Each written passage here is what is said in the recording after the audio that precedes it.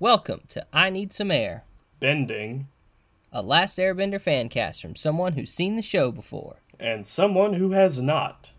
I'm Landon Ferguson. And I'm Michael Williams. Zuko, Azula, Mai, and Ty Lee are sent on a forced vacation to Ember Island by Fire Lord Ozai.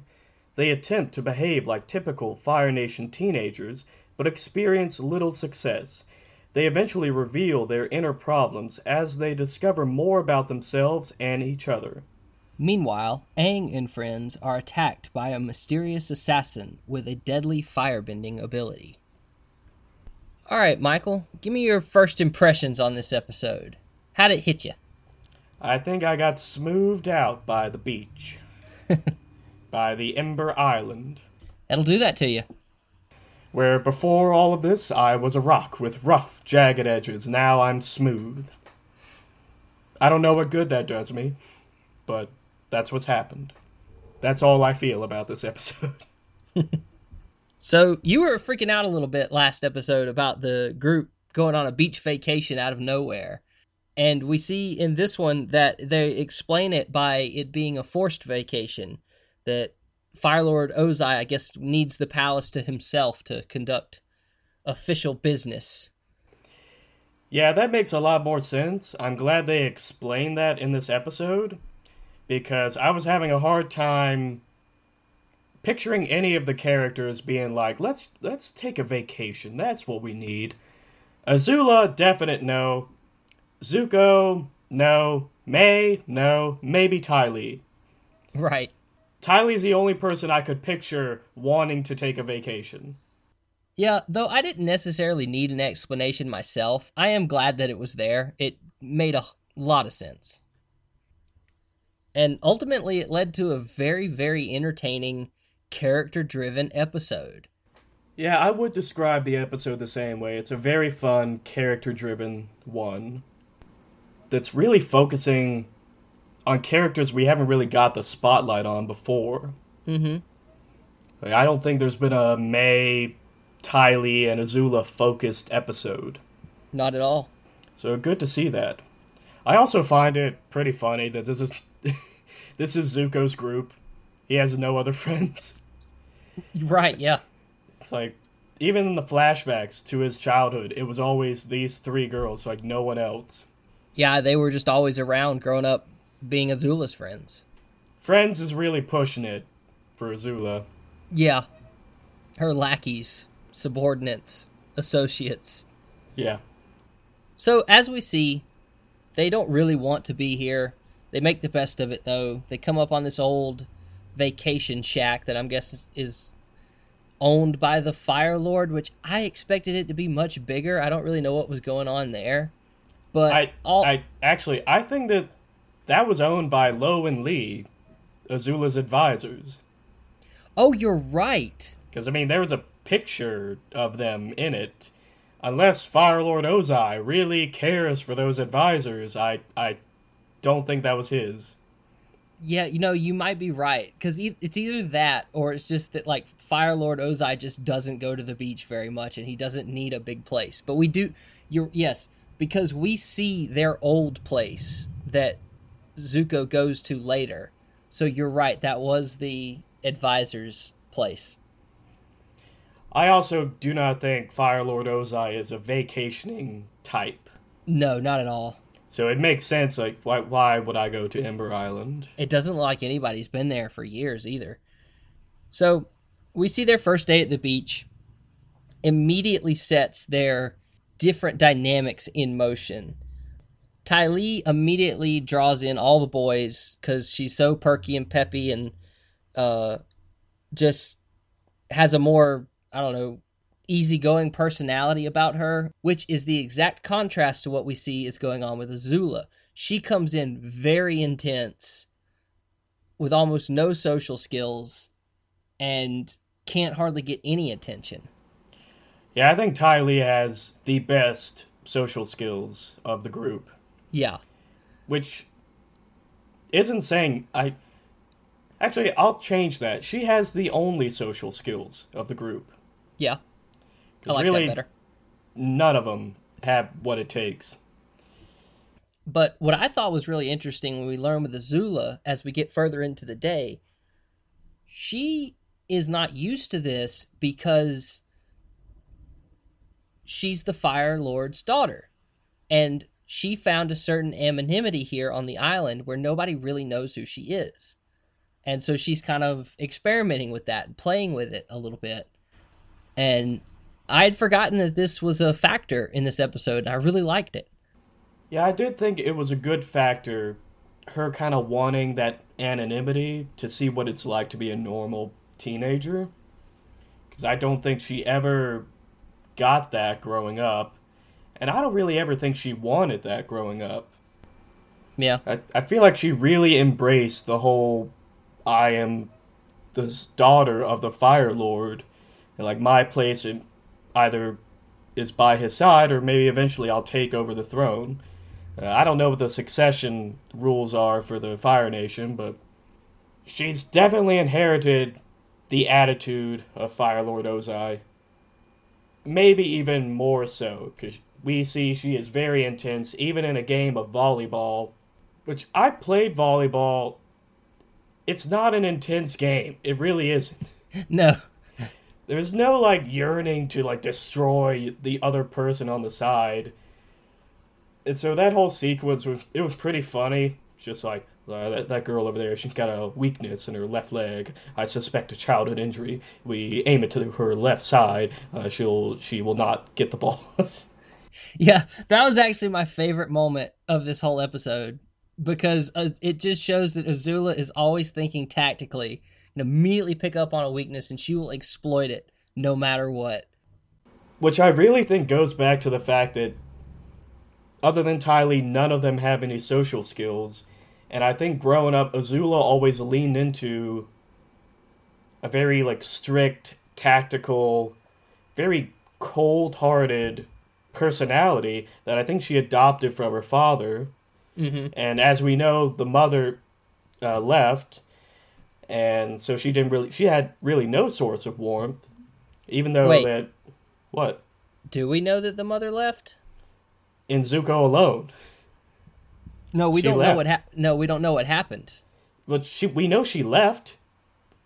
There's literally a scene of her saying goodbye to Zuko and leaving. Granted, it was a dream, but like there was nothing else.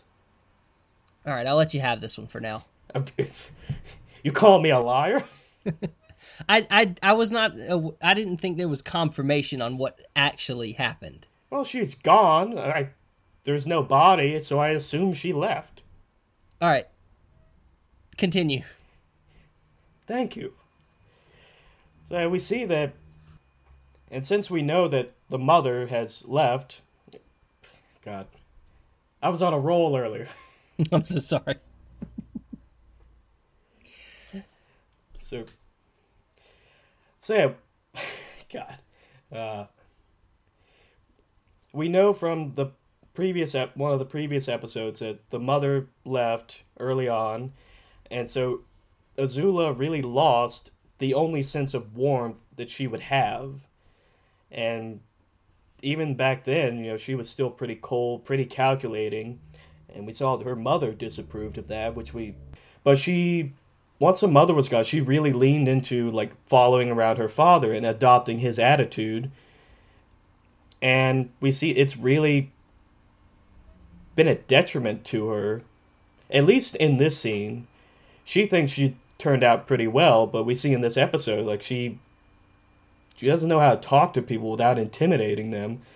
She doesn't know how to play a game of volleyball without sizing up the other person and, like, figuring out their childhood trauma and, like, pushing a button on them or whatever. So, yeah.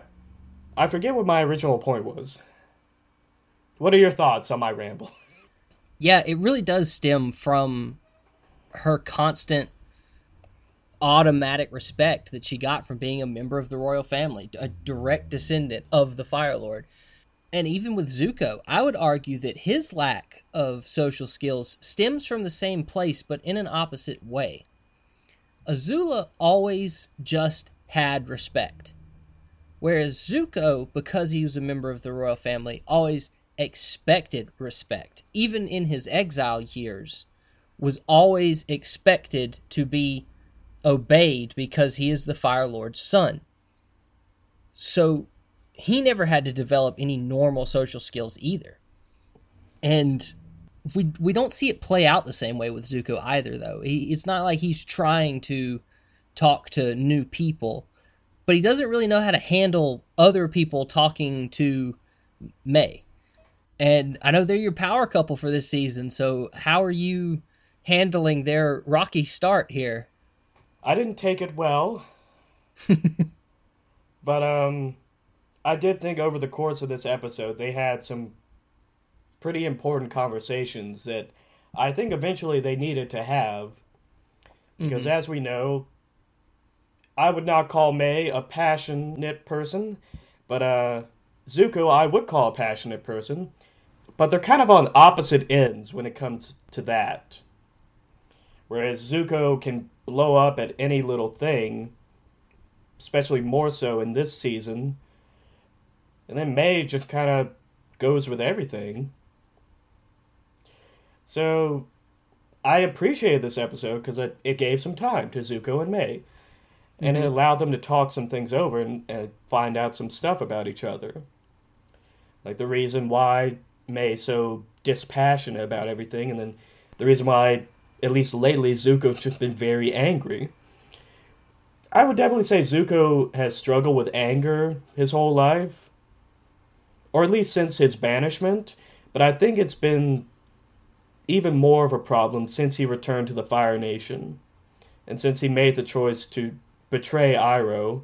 And we see that come up in this episode. And I did like, I guess, the climax of this episode, which is just all of them sitting around a campfire after a failed attempt to be sociable at a party. Mm-hmm. Which I really like that. I like they tried to go to a party and be like fun and cool and hip, and it just fell apart for each and every one of them. Yeah, so let's get into each of their issues that come up. So they try to behave normally at a party. It kind of all goes wrong. We see Azula can't flirt. Ty Lee is getting so much attention that she sort of gets called out by Azula, which you never want. And other boys are trying to talk to Mai, which Zuko just can't handle. He's very angry and just blows up in the worst imaginable way, and it leads to their breakup. So when Zuko decides just to leave, he decides to go to the old Fire Nation house, the Fire Lord's old house. And we see flashbacks of memories that they had coming to the beach. We see one of him and Azula as young children, babies almost, with Iroh. We see some photographs of Zuko and his mom and just all kinds of different flashes like that. And it was sort of getting at this feeling that Zuko's having of, I don't know, would you say it was bothering him because things just weren't the same anymore? That it was almost like nostalgia in a bad way? I would say so. Because I'm pretty sure he said something along those lines where, oh yeah, he was talking about, like, my dad accepts me, but I don't think it's what I wanted. And I think the whole thing about him going back to the old house and the memory and all the childhood memories, it's him thinking about how happy they once were. And I guess part of him thought when he came back that it would be like that in some sort of way. Mm-hmm. But he doesn't feel like it is. I think it all comes back to him feeling hollow at his choice to come back and betray Iroh and all of that because nothing's turning out how he wanted. And I think that all ties back into like his big moment at the campfire where he just says, I'm so angry. It's like, I'm so angry at myself. Yeah. Yeah. And let me hit you with this, because I think I'm nailing down exactly why Zuko is not feeling the same anymore. When he was picturing his big dream of, I'll just go find the Avatar and I'll go back home and everything will be fine again, I think what he wasn't accounting for was his experiences in the real world. He has now seen the world and what things look like outside of the Fire Nation. he knows the Avatar and friends. He knows Ba Sing Se. He knows random villages and random people now. That the war is not just an idea. It's become a reality to him, and I don't think he's liking everything he knows. Before his banishment, he was literally sheltered by the Fire Nation. It was the rest of the war was an out of sight, out of mind thing. And while we see genuine good intentions from him, like speaking out and saying you can't just sacrifice soldiers like that, it was never more than just an idea until he got out there. So now that he's back and has everything he wants, he still has the idea and the imagery of what the world looks like, and I don't think he can just ignore that anymore, even though he's trying to. I don't think he realizes all this either, but I feel like that's what's happening in his mind. I think that's a good theory, and I would love to see the show explore that, but I don't know if that's what they're going for, because there really hasn't been any mention of that. Now, but that would be a really good story or plot line where he just, like Azula talking about the world and how they need to be dominated by the Fire Nation, and they're just nothing but useless people. And then he goes into, it's like, no, they're not. It's like, these people are normal. They're just trying to live their best lives. It might be one of those things where they don't tell us, they just show us. Mm-hmm. Because of the whole thing, like in Zuko alone, where he's in that earthbending village, and he deals with those soldiers, and his time in Ba Sing Se, then just any of his experiences, I understand how you can draw that conclusion, but that's not what I thought of just because they never told us. But I understand where you're getting that idea from, mm-hmm. and I would like to see that vocalized in the show. I would like to see that be a plot point, because I do think that would be interesting if he just kind of went the Iroh route, where we see Iroh became more or less disillusioned with the Fire Nation. Not expressively, but we can kind of guess that because he's been around, he's been cultured, he knows a lot about all of the bending nations, and then we also know he's part of the White Lotus, or he's associated with them at least. So I definitely think you could explore that storyline. So yeah, I think that's a good theory. And I do want to be clear here. I'm definitely reading too much into the psychology of a fictional character. But if that's not what we do here, then what is? So, but back to the bonfire with everyone sort of laying it all out there. We find out that Ty Lee grew up with a bunch of sisters that looked exactly like her, and she was never able to stand out. And it's one of the reasons she went and joined the circus, so that she could do her own thing. And it's why she was loving all the attention at the beach, and anytime she got any sort of solo attention, which, it's not like the biggest development, but it's nice to have something for Ty Lee. And then we learn that Mai was never able to express herself as a child because her mom didn't want anything to embarrass her father because of her father's military career. So she had to just sort of be prim and proper all the time. She was probably always going to different events and whatever it was so her father could look good, and she just sort of developed a habit of just not expressing herself. One little note, mm-hmm. Going back to the party, I will say I do think that Mai is the only one who didn't really do anything wrong. Yes. Because with Azula, she was just a little too intimidating. With Ty Lee, she just went a little overboard with craving the attention, I think. Well, she did knock out about 6 or 8 guys, so yeah. Yeah, she did do that, and those guys really were intimidating. Yeah, I think they all deserved it. I think she just went a little in too deep. Yeah. That's what I think happened. She let it get that far. She let it get that far. Yeah. And then Zuko just blowing up at every little thing. Mm-hmm. And for Mai, it was just wasn't outspoken or anything. Yeah. So I will say I can understand how it can be annoying, at least to Zuko. They're like, you just don't care about anything. And but I don't think that's an inherently bad thing. But I also do appreciate that they gave her like this is why I'm like that, uh, and we also saw that eventually like Azula and Ty Lee kind of prodded her into being angry and being expressive and caring about something, Mm-hmm. which is eventually what brought Zuko and May back together. Did they get back together? I mean they Officially? kiss at the end Okay, all right. I completely missed that part. because I think the whole thing. I don't. I know Zuko said I like it when you care about things, Yeah. but I can't specifically remember what it was that made her like want to reconcile with him. I guess it might have been his admission of like the fact that I'm just so angry at myself. Mm-hmm. I think May would prefer to hear that other than like I'm angry at you or I'm angry at my father. Because if he says like I'm angry at myself, then like you can kind of help him with that. So maybe that's why she felt like reconciling with him.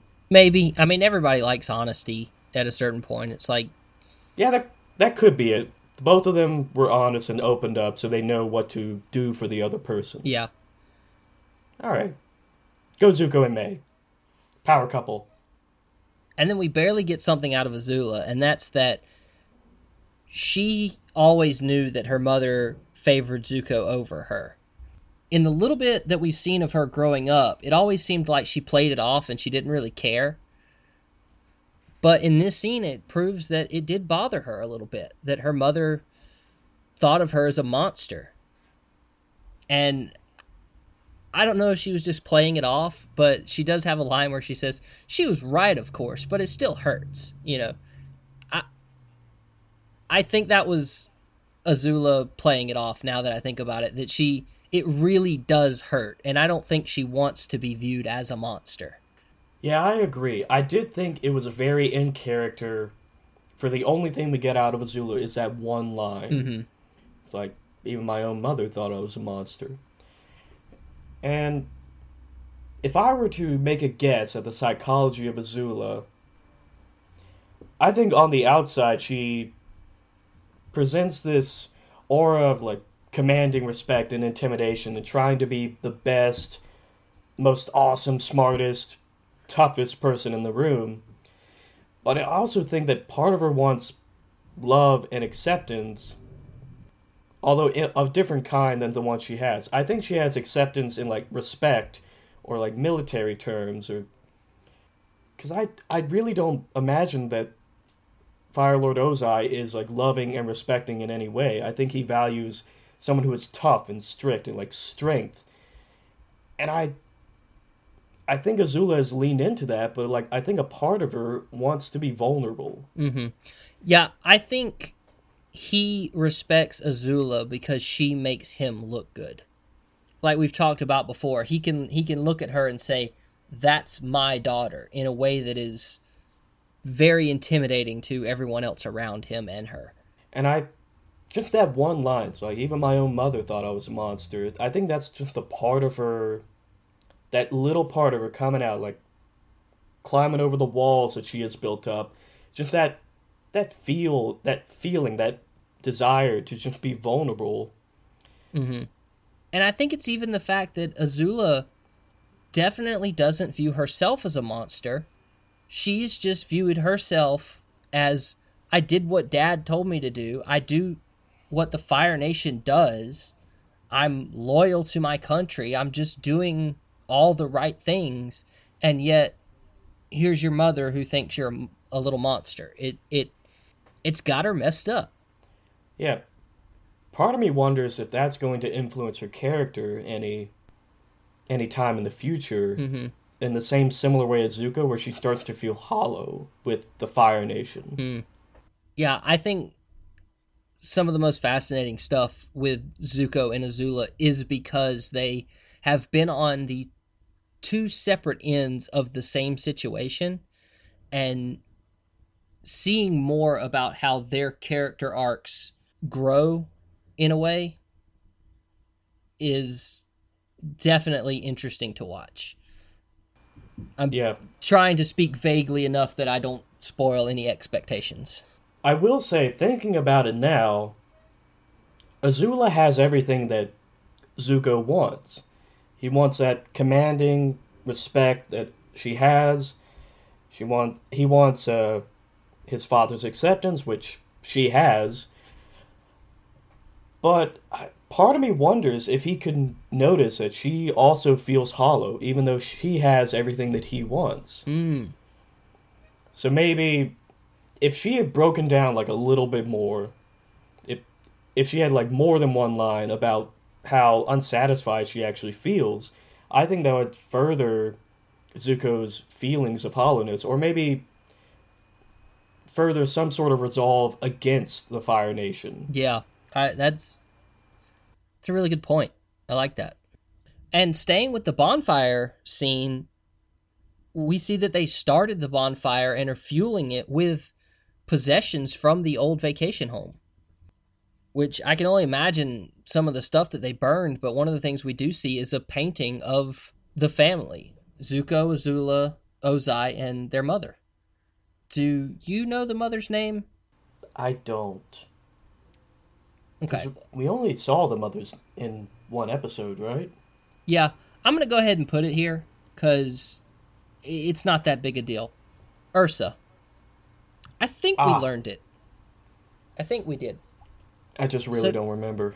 But yeah, all four of them in a photo together, and Zuko just threw it in the fire, and that's when sort of what kicks everything off. But I really liked that it was Ty Lee and Zuko that had this moment. Like, Ty Lee's like, what are you doing? That's a painting of your family. And Zuko's like, I don't care. And Ty Lee said, you care.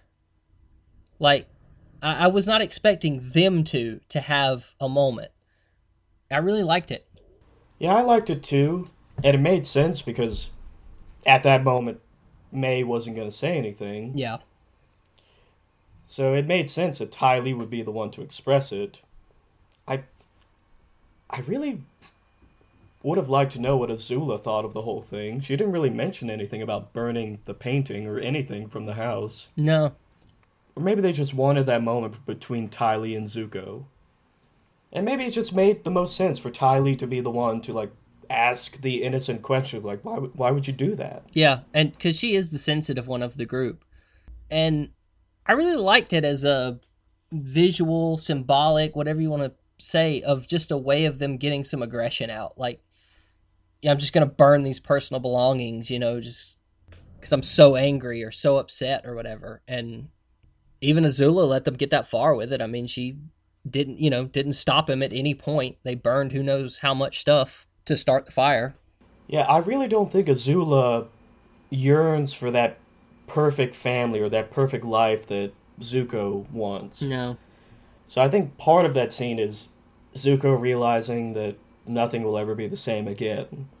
So I might as well just burn this because it doesn't mean anything. Which is rough when you think about it, because they didn't have photos back then. I say back then as if they actually existed on our world. Well, I did like that Ty Lee called it a painting and not a photo. It was a very realistic painting. I will say I do think this bonfire scene might be one of my favorite scenes in the show so far. Mm-hmm. Because of what it does for these characters who essentially are the villains of the show. Yeah. At least side villains. I thought it was an interesting moment of characterization for all of them. Where you kind of get into all their heads, all their insecurities, and like what makes them who they are, what makes them tick. I thought it was a good moment. Yeah, it's definitely one of the best of season 3, and always a top tier moment of the whole show. So I guess that leaves us with Aang and company, the Aang gang, this episode. Just kind of chilling, just swimming, bathing, relaxing, whatever you want to say, at this little canyon, walls on all sides, little pool. And the moment Toph says, Aang, you should probably cover up. I'm worried about your tattoos. You knew something was going to go down. It leads to Aang finding a water slide that's kind of carved into this mountain or whatever. Goes down, it falls down a waterfall, and there's some random Fire Nation outpost guards or something, and they happen to see Aang without any cover-ups on his tattoos, and they send a messenger hawk to the Fire Lord. And we see that hawk get knocked down by another hawk. An even bigger hawk. Which we find out is owned by the assassin that Zuko hired. And this is I guess he just does this, because I was wondering, how is this guy going to find the Avatar? The only answer is he's probably been intercepting, every hawk that he can find, looking for any sort of information. That has to be it, or maybe he programmed his hawk to, look for certain color messages. Because the two guys made mention, I think it was a black scroll. So maybe he knows, okay, if there's a certain color coding of importance for scrolls, these top colors here they would include information about the Avatar. Or maybe he's taken down so many messages. It's just someone's just my love, I missed you. I'm over in the port in the ocean. He's just oh my god. He probably doesn't send them on their way either. Yeah. That'd be funny if he gave it back to us. All right, this message is clear to go. Give it back to the other hawk and free it. So this is how he tracks his prey, depending on who he's hunting. Happens to be the Avatar in this situation. And he comes in the middle of the night. And I always love when Toph wakes up in the middle of the night with a warning to the group. You know, it's like they have this security alarm in the team now, and it's always great. But she says, it sounds like a metal man is coming. And then you see the glint of the moonlight off of his arm.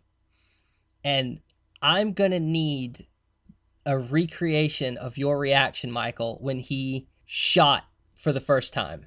I'm assuming you've never had this character spoiled for you. No, I have not had this character spoiled. My reaction was something along the lines of, what? Because he has this marking of a third eye on his forehead, and it opens up, and some sort of beam or blast comes out of it. I assume he's somehow channeled firebending into his forehead. Is he a firebender? Or is it just some sort of mystic assassin who knows magic? So he is a firebender. And the best that I can figure this ability is, from what we know of firebending, thanks to Iroh, he says that the source of fire comes from the breath. And we see that this guy breathes in really deep. And he lets it out. And I'm assuming in a way that he is superheating the air so that it combusts in a direction that he wants it to go. And we even see in slow-mo, the shot fires down almost with a sonic boom around it.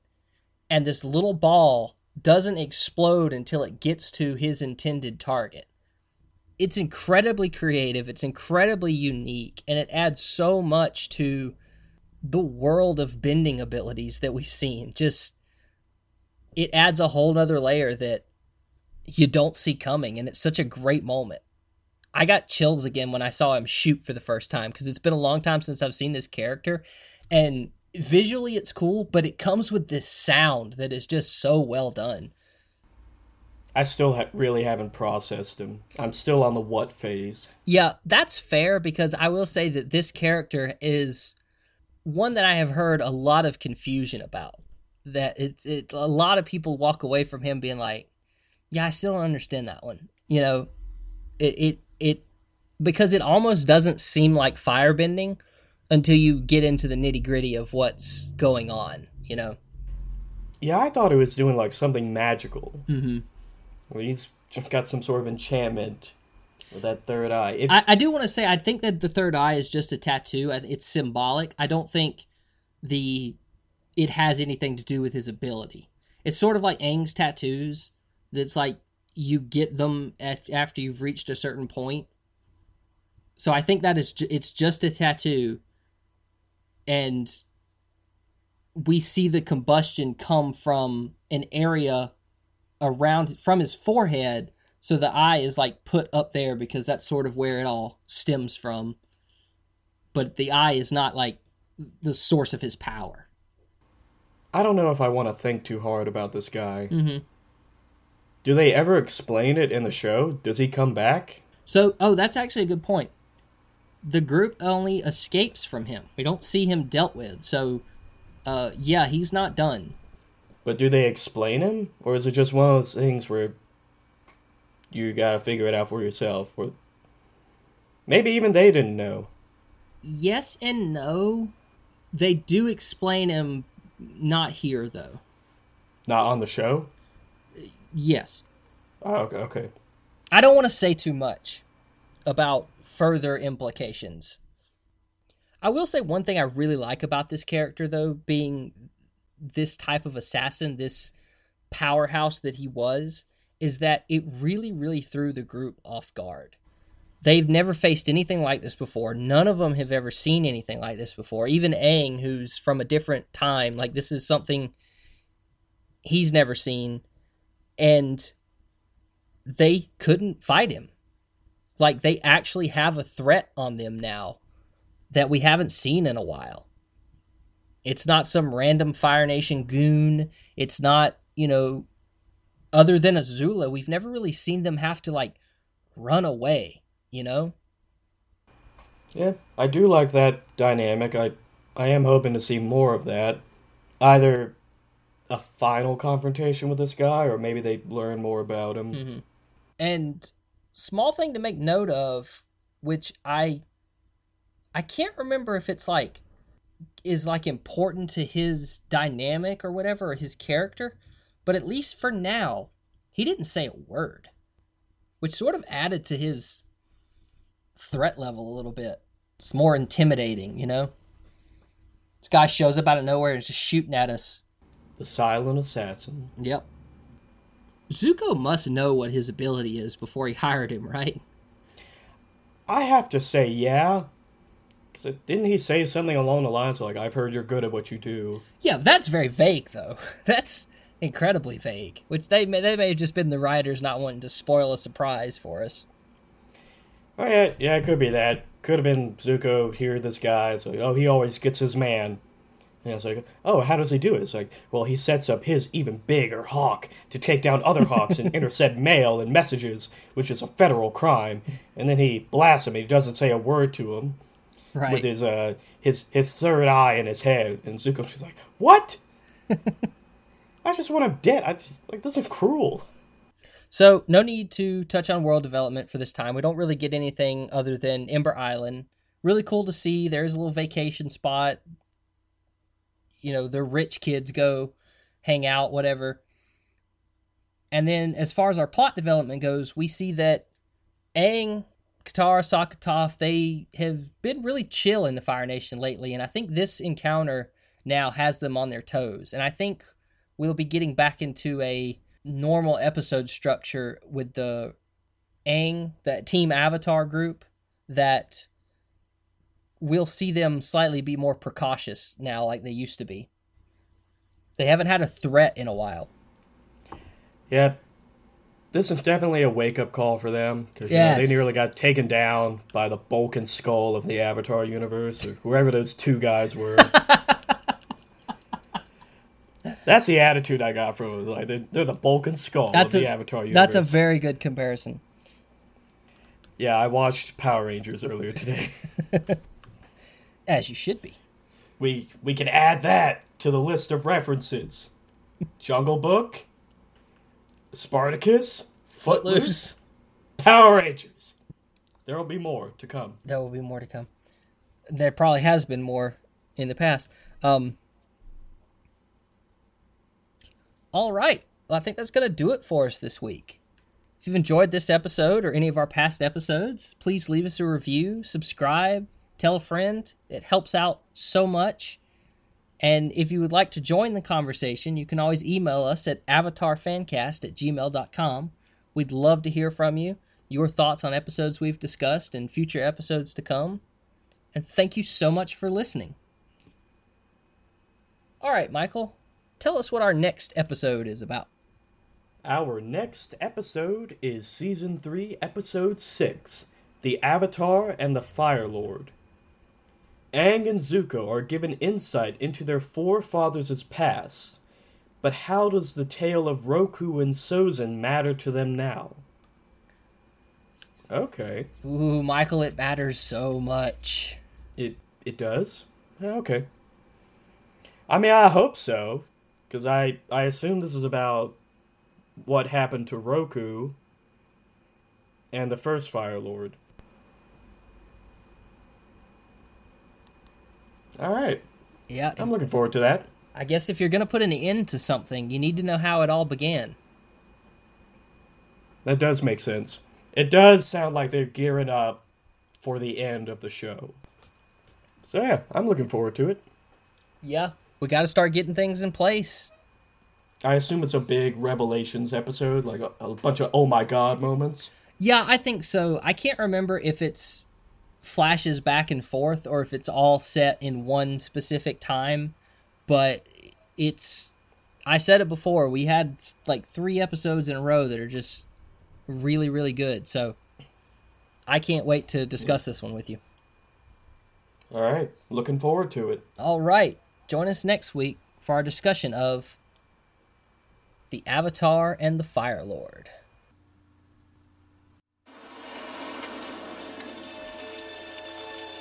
Yes, we defeated you for all time. You will never rise from the ashes of your shame and humiliation. That was fun.